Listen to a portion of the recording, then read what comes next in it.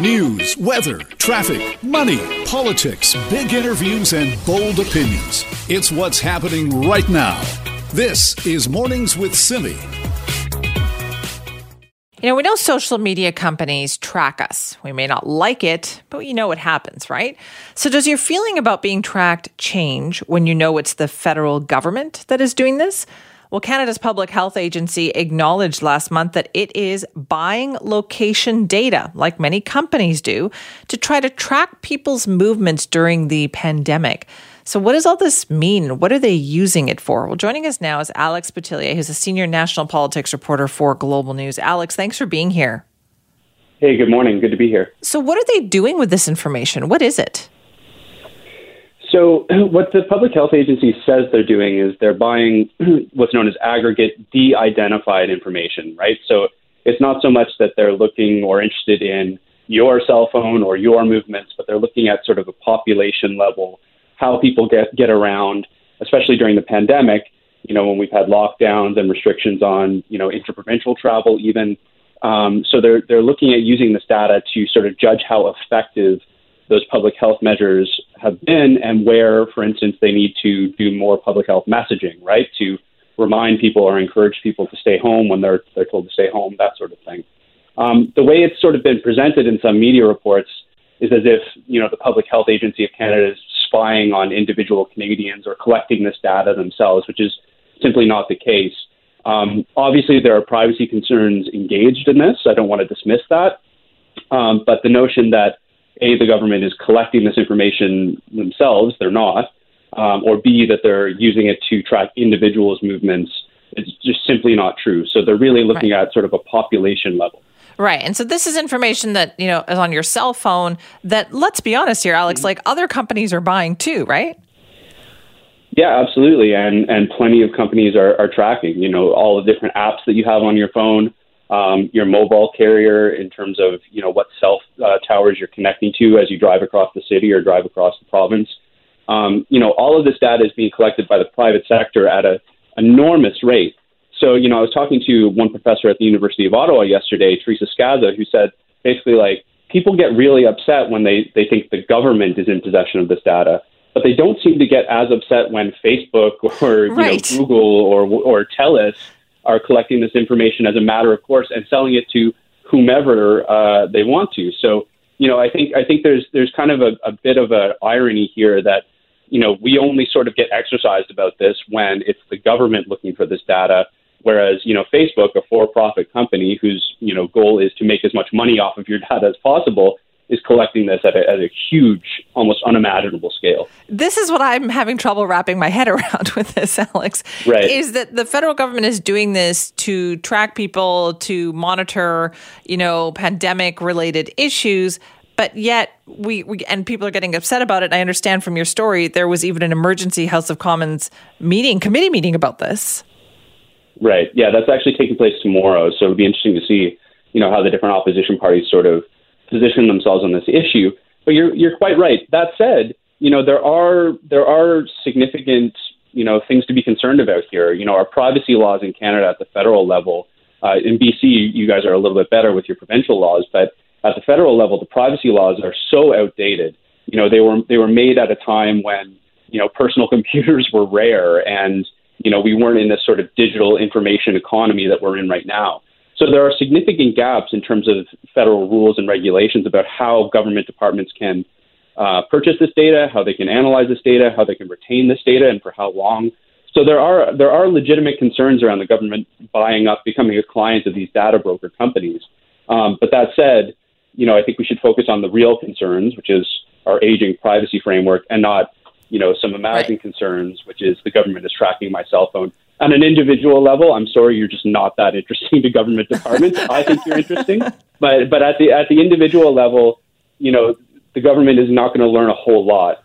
They're really looking at sort of population level data. And, the Public Health Agency isn't the only government department who is, in this game. So I think it bears having a larger conversation about what the rules should be and when the government should be able to use this kind of information. Right. My feeling with this is if you're upset about this, then wait till you see what all these other companies are doing with your information. I think a lot of people would be shocked, Alex, to find that out.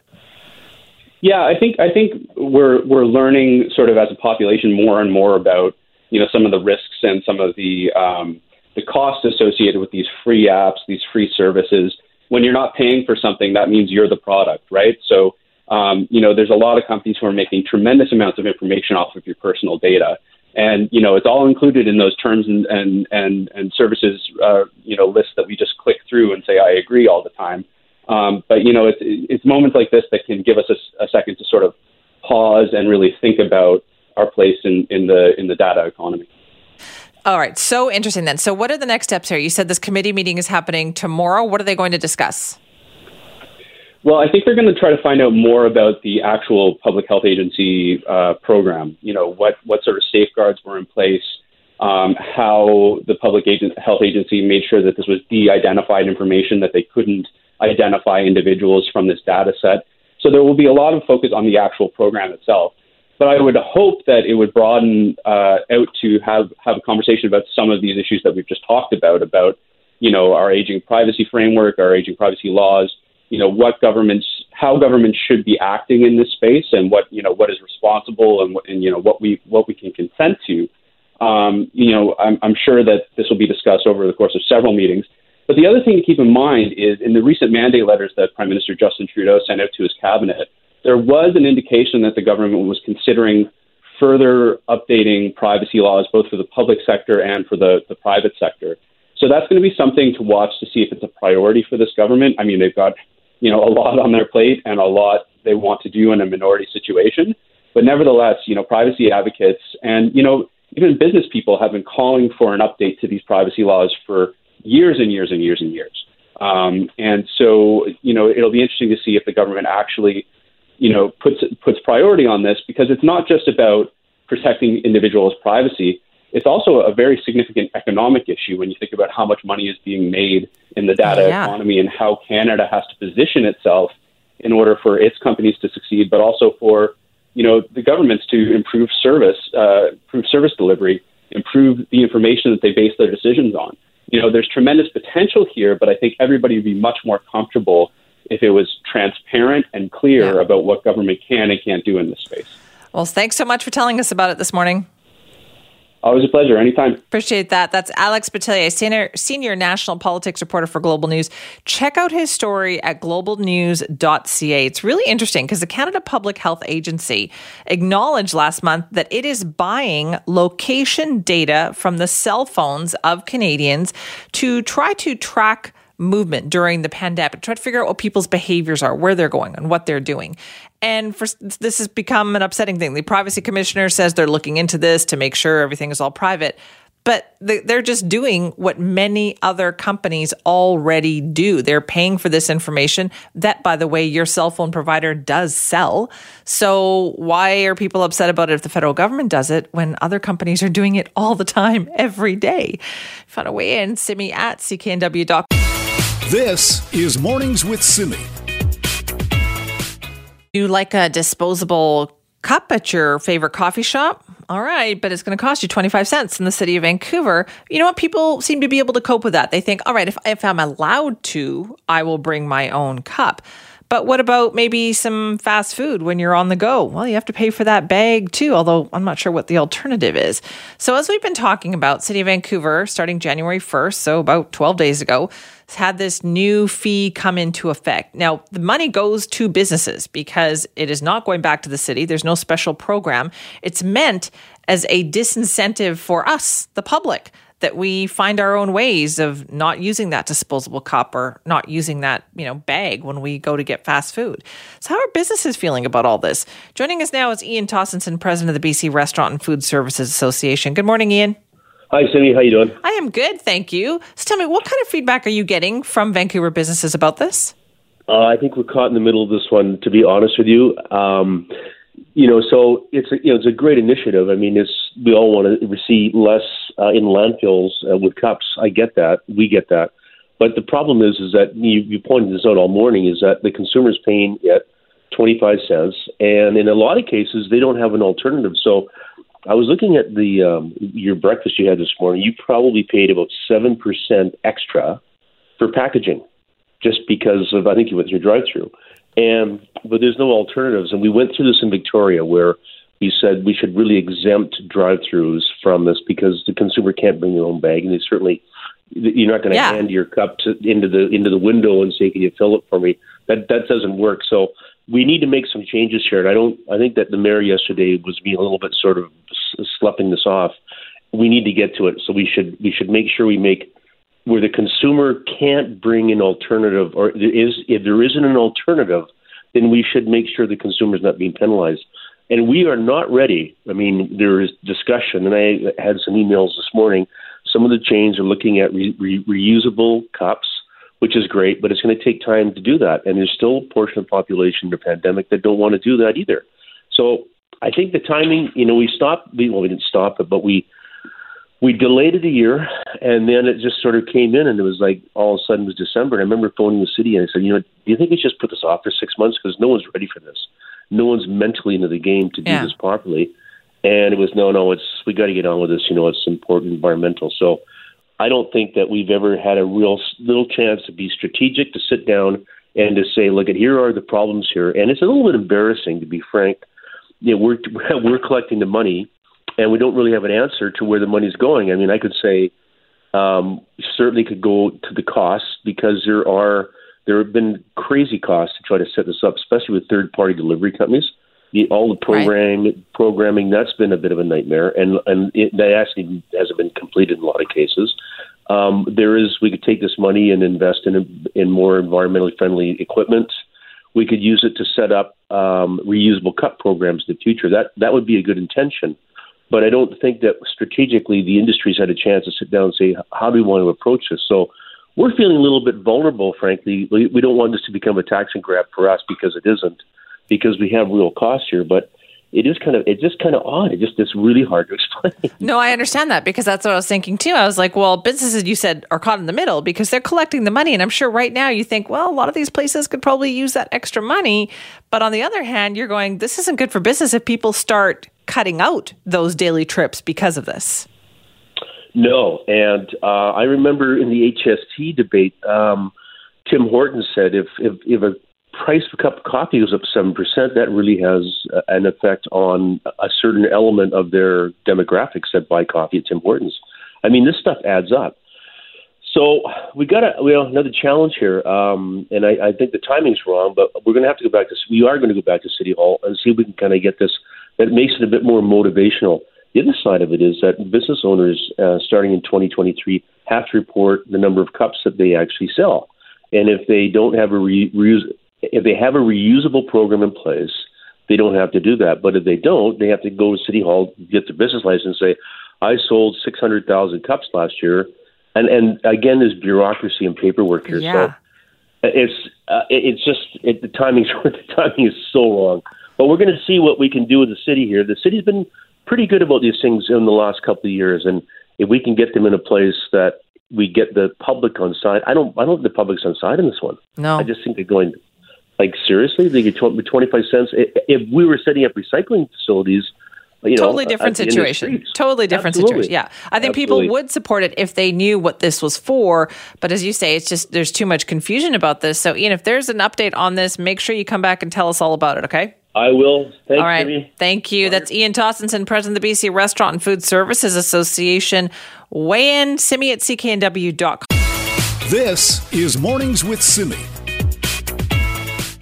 This week is a big week here in BC. Schools are back open for in-person learning, and that has been a huge challenge for everyone involved in the system. I mean, I should say most of them are. There have been a couple of schools that are already experiencing what's called a functional closure, and that all has to do with making sure there's enough people in the school to keep the school up and running, what's called a functional closure. So should we be more careful? What's happening in our school system? Are we confident enough in the safety measures that have been put in place? Well, to talk more about all of this, joining us now is Jennifer Whiteside, the Minister of Education. Thank you for being here. Good morning, Simi. How would you rate the back to school this week? Well, I think that I know many kids and families were looking forward to coming back to school after a delay directed by Dr. Henry in order to put some additional plans in place. And I think there's certainly some caution out there for sure, and it's warranted. But I think, so far it's going as well as I think we had hoped it would. And what were you hoping for this week? What were the goals? Well, the goal this week is first and foremost to ensure that the work that we asked schools and districts to do last week was completed and communicated to students. And I think that's been done across the system. I know there's been lots of reviewing of the enhanced safety measures, lots of teachers going over with their classes why it's important to wear masks and how that can help protect everybody in their community. I know that the districts have put the learning continuity plans in place to ensure that in the event there is a functional closure, that they can pivot relatively quickly to home-based learning. Now, you've already got a few of those functional closures, but do you expect more this week?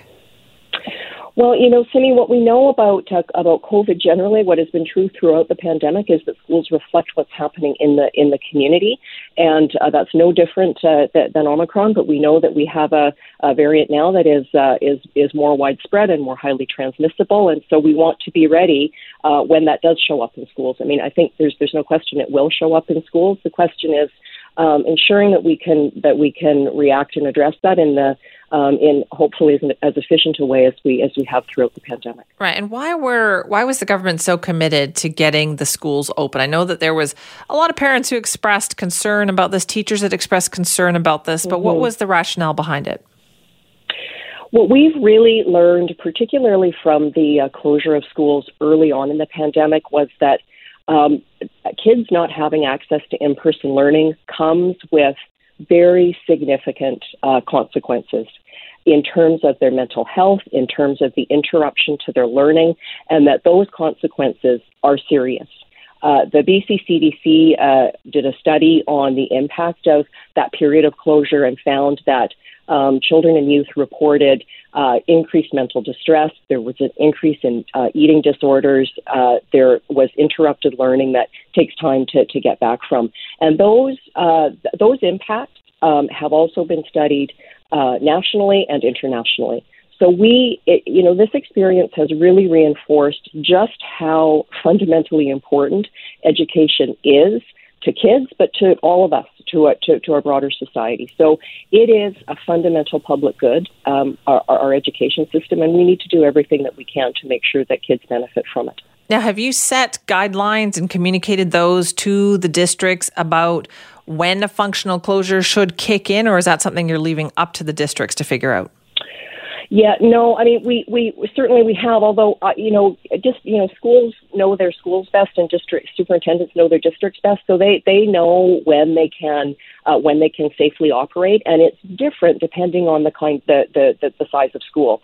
So if we have a smaller school with a smaller staff, a 10 or 15 or 20% absence rate amongst the staff has a different kind of impact than it does in a larger school. And so certainly schools have thought that through, have put those plans in place. We heard from the superintendent in Surrey, for example, that, their estimation was that if they hit about a 25% absence rate amongst staff, that'll be very hard to operate a school safely. So certainly schools and districts are working in conjunction with public health every single day, as they have done throughout the course of the pandemic.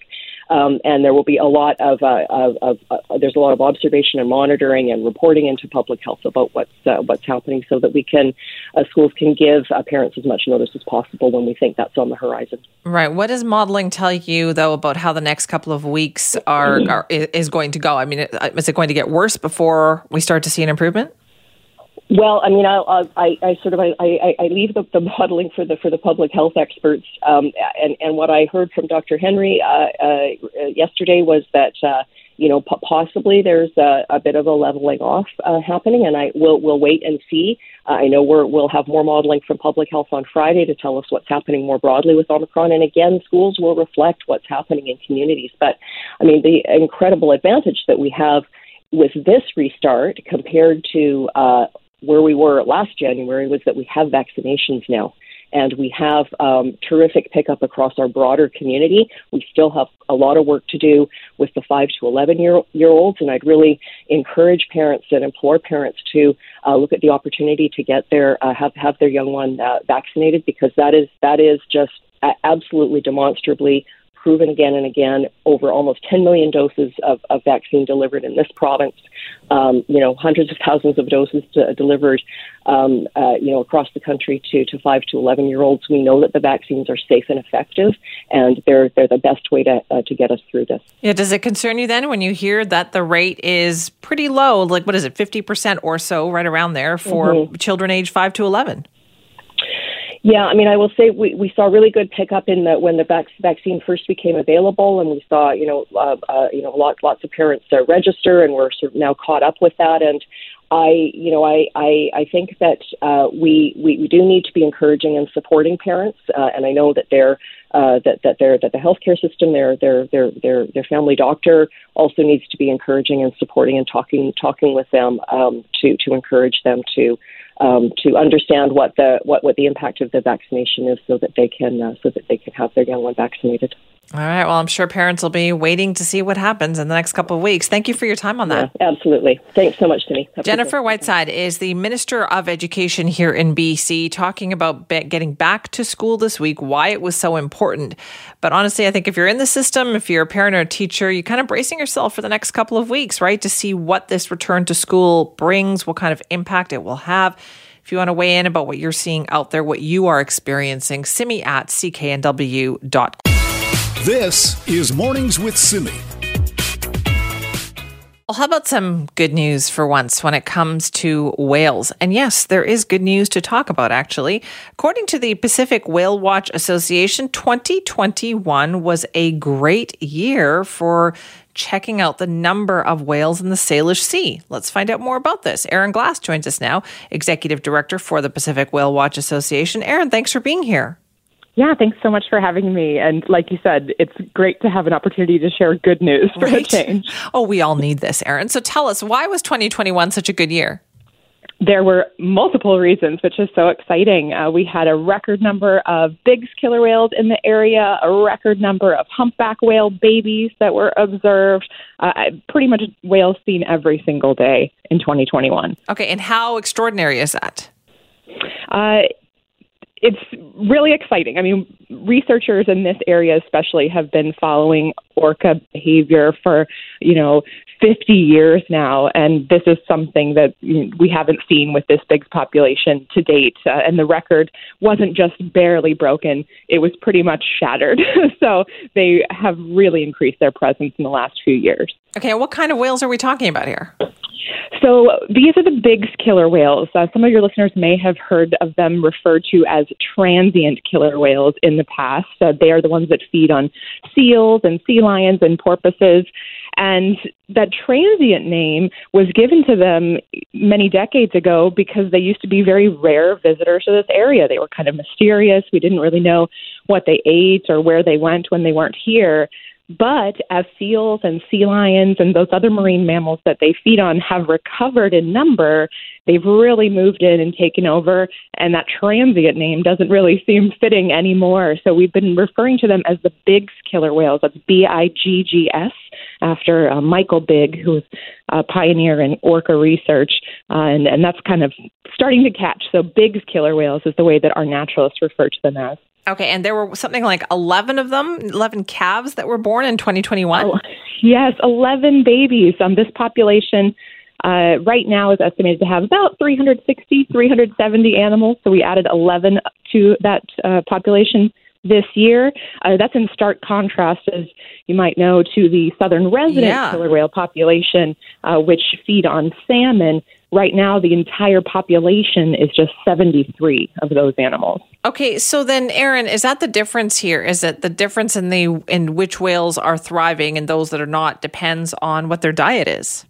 You got it. Food, food, food. So seals and sea lions are doing well, so the Biggs killer whales are doing well. Chinook salmon especially is what the southern resident killer whales feed on, and that has not, unfortunately, been doing very well in BC waters lately. So they've been spending a lot more time on the outer coast out off of the west coast of Vancouver Island and the United States, and just aren't making that foray into the Salish Sea as often as they used to. Right. So all of this good news, though, about these other whale populations, and what can we attribute this to? Yeah, so of course scientists are always looking for reasons why, and the simplest one I think in this case could just be that as we get more and more adults, both with the big killer whales and with the humpback whales, of course you'd expect more babies, but both humpback whales, which feed on tiny little krill, as well as bait fish, and the big killer whales, which feed on seals and sea lions, they both seem to have a steady source of food. And because they're both pretty generalist feeders, they'll eat quite a variety of things, they have been really adapting well to the environment here. And when you say the environment here, is that off the BC coast? Yeah, you got it. So the Salish Sea is where our Pacific Whale Watch operators primarily operate, all the way down to South Puget Sound in Washington and all the way up towards Telegraph Cove in BC. So all those inland waters in between. Okay, so what are you looking for then in 2022? Like last year sounds like a great year, but what does that mean you're keeping an eye on for this year? I know it'll be pretty tough to top the records that we had in 2021, but we always like to hope that it will be even better. But really just looking forward to seeing, how often these big killer whales really will be here. They were pretty much here every single day in 2021. I think they were here about 90% of the time, and those are just the times that someone was out there looking for them, right? So I'm sure they were probably sticking around even more than that. So we're excited to see big, excited to keep seeing this humpback whale baby boom, and really just looking forward to what 2022 has in store. Makes you a bit hopeful, doesn't it? That is the key message. Yes, as you kind of alluded to, especially when it comes to environmental stories, if you just keep hearing negative, it's easy to give up and think that, we can never fix this problem. Why try? And so I'd like to share these positive stories to let people know these protective measures that we're putting in place to help protect humpback whales and seals and sea lions, which bring the big killer whales, they worked. And, 50 years ago, we didn't have them here in the Salish Sea, and now we have them here in record numbers. And so we just have to keep plugging away, keep talking about the important issues, salmon restoration for sure, as far as southern resident killer whales, and hopefully if we're able to address the salmon issue as we have some of the other ones that affected the bigs and the humpbacks, southern residents will also be able to rebound. Oh, I love it. All right. Well, Erin, thank you so much for joining us this morning. Yes, thank you so much for having me. Have a great day. It's lovely to talk about good news, especially when it comes to whales. That's Erin Glass, Executive Director for the Pacific Whale Watch Association. 2021 was a banner year. It was a bit of a baby boom for the different whale populations. Bigs, killer whales, humpback whales, gray whales. They all had a great year, and they were able to observe that. That is good news that we need to hear, isn't it? This is Mornings with Simi. Let's talk about your stress level. I really felt it actually during that last story that we were just talking about. It was such a good news story about more whales in the Salish Sea and what a record year 2021 was. And you thought, we don't hear enough about the good stuff these days. Believe me, we look for it. It's just harder and harder to find it. And so that's just everyday stuff we're talking about, right? The news, which is coming at you all the time. Now, going back to work is probably stressful. You've got kids that you might have to deal with, adding to that stress. How do you manage that? How do you manage that in the workplace? Well, joining us now is Astrid Kendrick, who's a director of field experience at the Workland School of Education at the University of Calgary. Astrid, thank you for being here. Good morning. Thank you for having me. This must be a popular line of work these days that you are in. Yeah, I think so. It's there's a lot of people asking for help, and so getting a student teacher is something that a lot of, I think, practicing teachers are really happy to have, for sure. Okay, so how do we do this? When you talk about workplace stress, how does that manifest itself? Well, I think it manifests itself differently for different people. It really depends on, what business you're in, what kind of things you're doing. So I'm in the field of education. So for me, a lot of my stress is really around what's going on in schools. I feel stress as a parent. My son's in grade 6, so I feel concerns about him going into school and stuff like that. And that kind of, as you were saying, follows me through my workplace. I'm currently working from home as the University of Calgary has us working remotely, and so I'm disengaged from my colleagues and teaching online. And so it's just kind of a variety of different things happening right now. Astrid, how do you manage all this? Well, for me personally, over the last year, since 2021, actually, I've been doing a walking streak. And so in January 2021, I joined the Fernie. I don't know if you know where Fernie, BC is, but every year they have a challenge, the Fernie streak. And so it's do something outside for 30 minutes. And so I decided, I'm kind of been getting less than 2,000 steps a day. I think maybe I can try walking. And so that challenge was to walk every day for 30 days, or for the month of January, and came to the end of the month. And I thought, why don't I just keep going? Let me see where I end up. And so I ended up walking or doing something outside every day for 365 days. Wow. How did that make you feel? Like, what kind of a difference did you notice in yourself? Well, actually, a lot of things. And I think probably my greatest source of pride was recently in November when I went to see my family doctor, and he said, your blood work is the best it's been. What's going on with you? And so even though that was never my intent, just walking every day helped me to kind of build my own physical health, which was really wonderful. But mentally and emotionally, it's been just really wonderful to get away from my desk and outside and see the world. And even though in those days when it was really smoky and really hot and raining, it sounds like it's really raining there in Vancouver right now. It really is. Getting,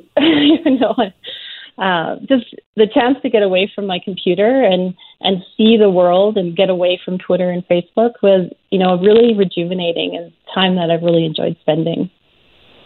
Isn't that interesting, though, Astrid? Because, when this first pandemic first hit and everybody started working from home, we thought, oh, isn't this a great thing? People don't have to commute and it'll be so much easier working from home. And that really hasn't turned out to be the case for so many people. No, I think that distance from colleagues is really difficult. I was just thinking through my day yesterday, and even though, I went to a bunch of Zoom meetings, I didn't actually speak in person to anybody until my son got home from school. So being separated, I think, from other people has been tricky. And so getting outside, and for me, I've got a Starbucks within walking distance. So some days just to see other people, I'll walk over to that Starbucks and just kind of look around and be like, okay, the world is still spinning around me. It's all good. Well, that's the thing. So what are some of the things that you recommend for people to just try to make ourselves feel better, particularly when it comes to workplace stress? Well, I think for me, one of the big things was picking something small that I enjoyed doing. So I'm sure there's people out there right now saying, well, I'm not going to walk every day, so I'm not going to do this. And I think that's fair. I think choosing the thing that you want to do to make yourself feel better is probably the main part. And then seeing, is there a community of people out there who's doing that same thing? So is there a community of artists that meets once a week online to talk about some of the painting that they've done? Or is there, there's a lot of people like probably doing Dry January. So I know there's in Calgary here, the Boring Little Girls Club with a challenge to be sober for the month of January. And they also run in September. It's really about doing the thing that you want to do, and then finding the support system around you that you can just keep doing it. Right. Seems simple, and yet it is so challenging for so many of us. Astrid, thank you for your time this morning. Thanks so much for having me. This is Mornings with Simi. There's a new poll out that talks about who it is that British Columbians think would do a better job when it comes to solving housing affordability. Do they think it would be the provincial government, or do we think it would be the federal government? Our Raji Sohal joins us now to talk more about this. And Raji, apparently we think it's the provincial government. Yeah, Simi, although I can't be alone in thinking that I feel as though it's beyond us now and no one can solve it. But yeah, when it comes to the housing crisis, I know that a lot of people feel like the government did too little, too late. The federal government didn't plan properly. The province did too little, too late. And that they kind of let the housing crisis spiral without checks and balances. And a lot of developers got super rich quick on easy policies that didn't try to slow them down. And when you look at housing in BC, a real estate market that continues to climb even during a pandemic. and has housing supply shortage and out-of-reach prices, it's hard to believe that anyone has a workable solution. But yes, this poll done by Research Co. says that over 50% of people polled in BC have confidence in the province doing something about it rather than the federal Liberals. Here's Mario Canseco, the president of Research Co. There's a higher level of recognition for the efforts of the BC NDP government. We've asked questions about the taxes that they brought in, and they have been remarkably successful, particularly everything that is related to foreign buyers. I think that helps people look at some policies and essentially tie them with the government that is implementing them. And there really hasn't been a lot from the Liberals at the federal level when it comes to the housing matter. There were a lot of discussions about certain things they wanted to do. Some of the things that they actually proposed are already in place in some parts of the country. And I don't think there's that connection necessarily to look at the Liberals as the ones who are going to have the keys to solve the housing issue. There was a lot of goodwill that BC residents had towards the federal government on matters such as COVID-19 in the early stages. But now that we're starting to get past that, they just don't see them as the ones who have the solution for housing. If anything, there's a higher level of support for the idea of the NDP handling things in Ottawa and making things a little bit better. Yeah, Simi, I think a lot of people welcomed that foreign home buyers tax when that came about. Here's Mario Canseco again. And I think part of what is crucial for the NDP is to try to connect with younger voters. They tend to be more center-left minded. They tend to vote for them more often than they would for the BC Liberals. And this is the group that is desperate to get into the housing market and to be able to actually afford a place of their own. So as we continue to go through this, we have seen the success of the taxes that they implemented, but there's certainly no solution in sight for those who are willing to and certainly hoping to get into the market. So the poll shows BC residents feel that over 50% of respondents felt that they have more confidence in the province's ability to handle unaffordability of homeownership. But that's obviously not universal by any means. And I talked to a UBC prof who headed the UBC Sociology Zoning Project. It's this project that assembles various zoning bylaws into a coherent whole. You should check it out online. It's really cool. And he says that there's an opportunity to look for even more solutions, but do it locally. So he wants to see get the municipalities set up. And his name is Nathan Lauster, and he's at the Department of Sociology at UBC. One other thing that I think is really interesting about these results is that the NDP under the province looks like they're more trusted in all parts of the province, which is also striking, than municipal leaders locally. And that's probably good news for David Eby, who recently has been striking a somewhat confrontational tone with some of the municipalities around the province, that they need to start doing their job in terms of approving housing and getting new housing developed. And if they don't, the province may be looking into reforming some of the municipal powers and their abilities to actually block housing.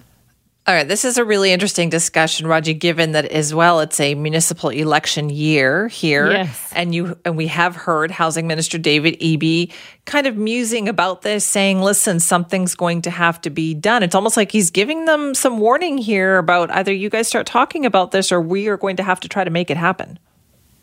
Yeah, and till now, the municipalities haven't had that kind of pressure on them, I feel, to take care of this problem. And it makes sense that the municipality should have to step up. So does that mean having to share their platforms around housing more this coming up election? I have a feeling that we're going to hear so much more about housing these campaigns that are just about to roll through.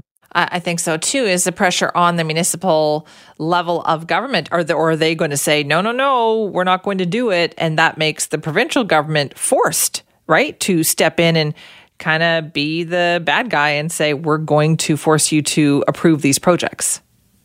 Yeah, and I wonder also where renting is going to fit into this whole equation. We've been having this discussion with various people on this show over the last several months about whether housing, is it is housing an investment? Or is it a place to live? Is it meant to just meet your basic needs? And I hear people, that want to they do want to just enjoy their home on their own as a place to live, but they actually live in a fear of scarcity. And they think, okay, no, I have to think about it as an investment. And if they have kids, they have to think about that too.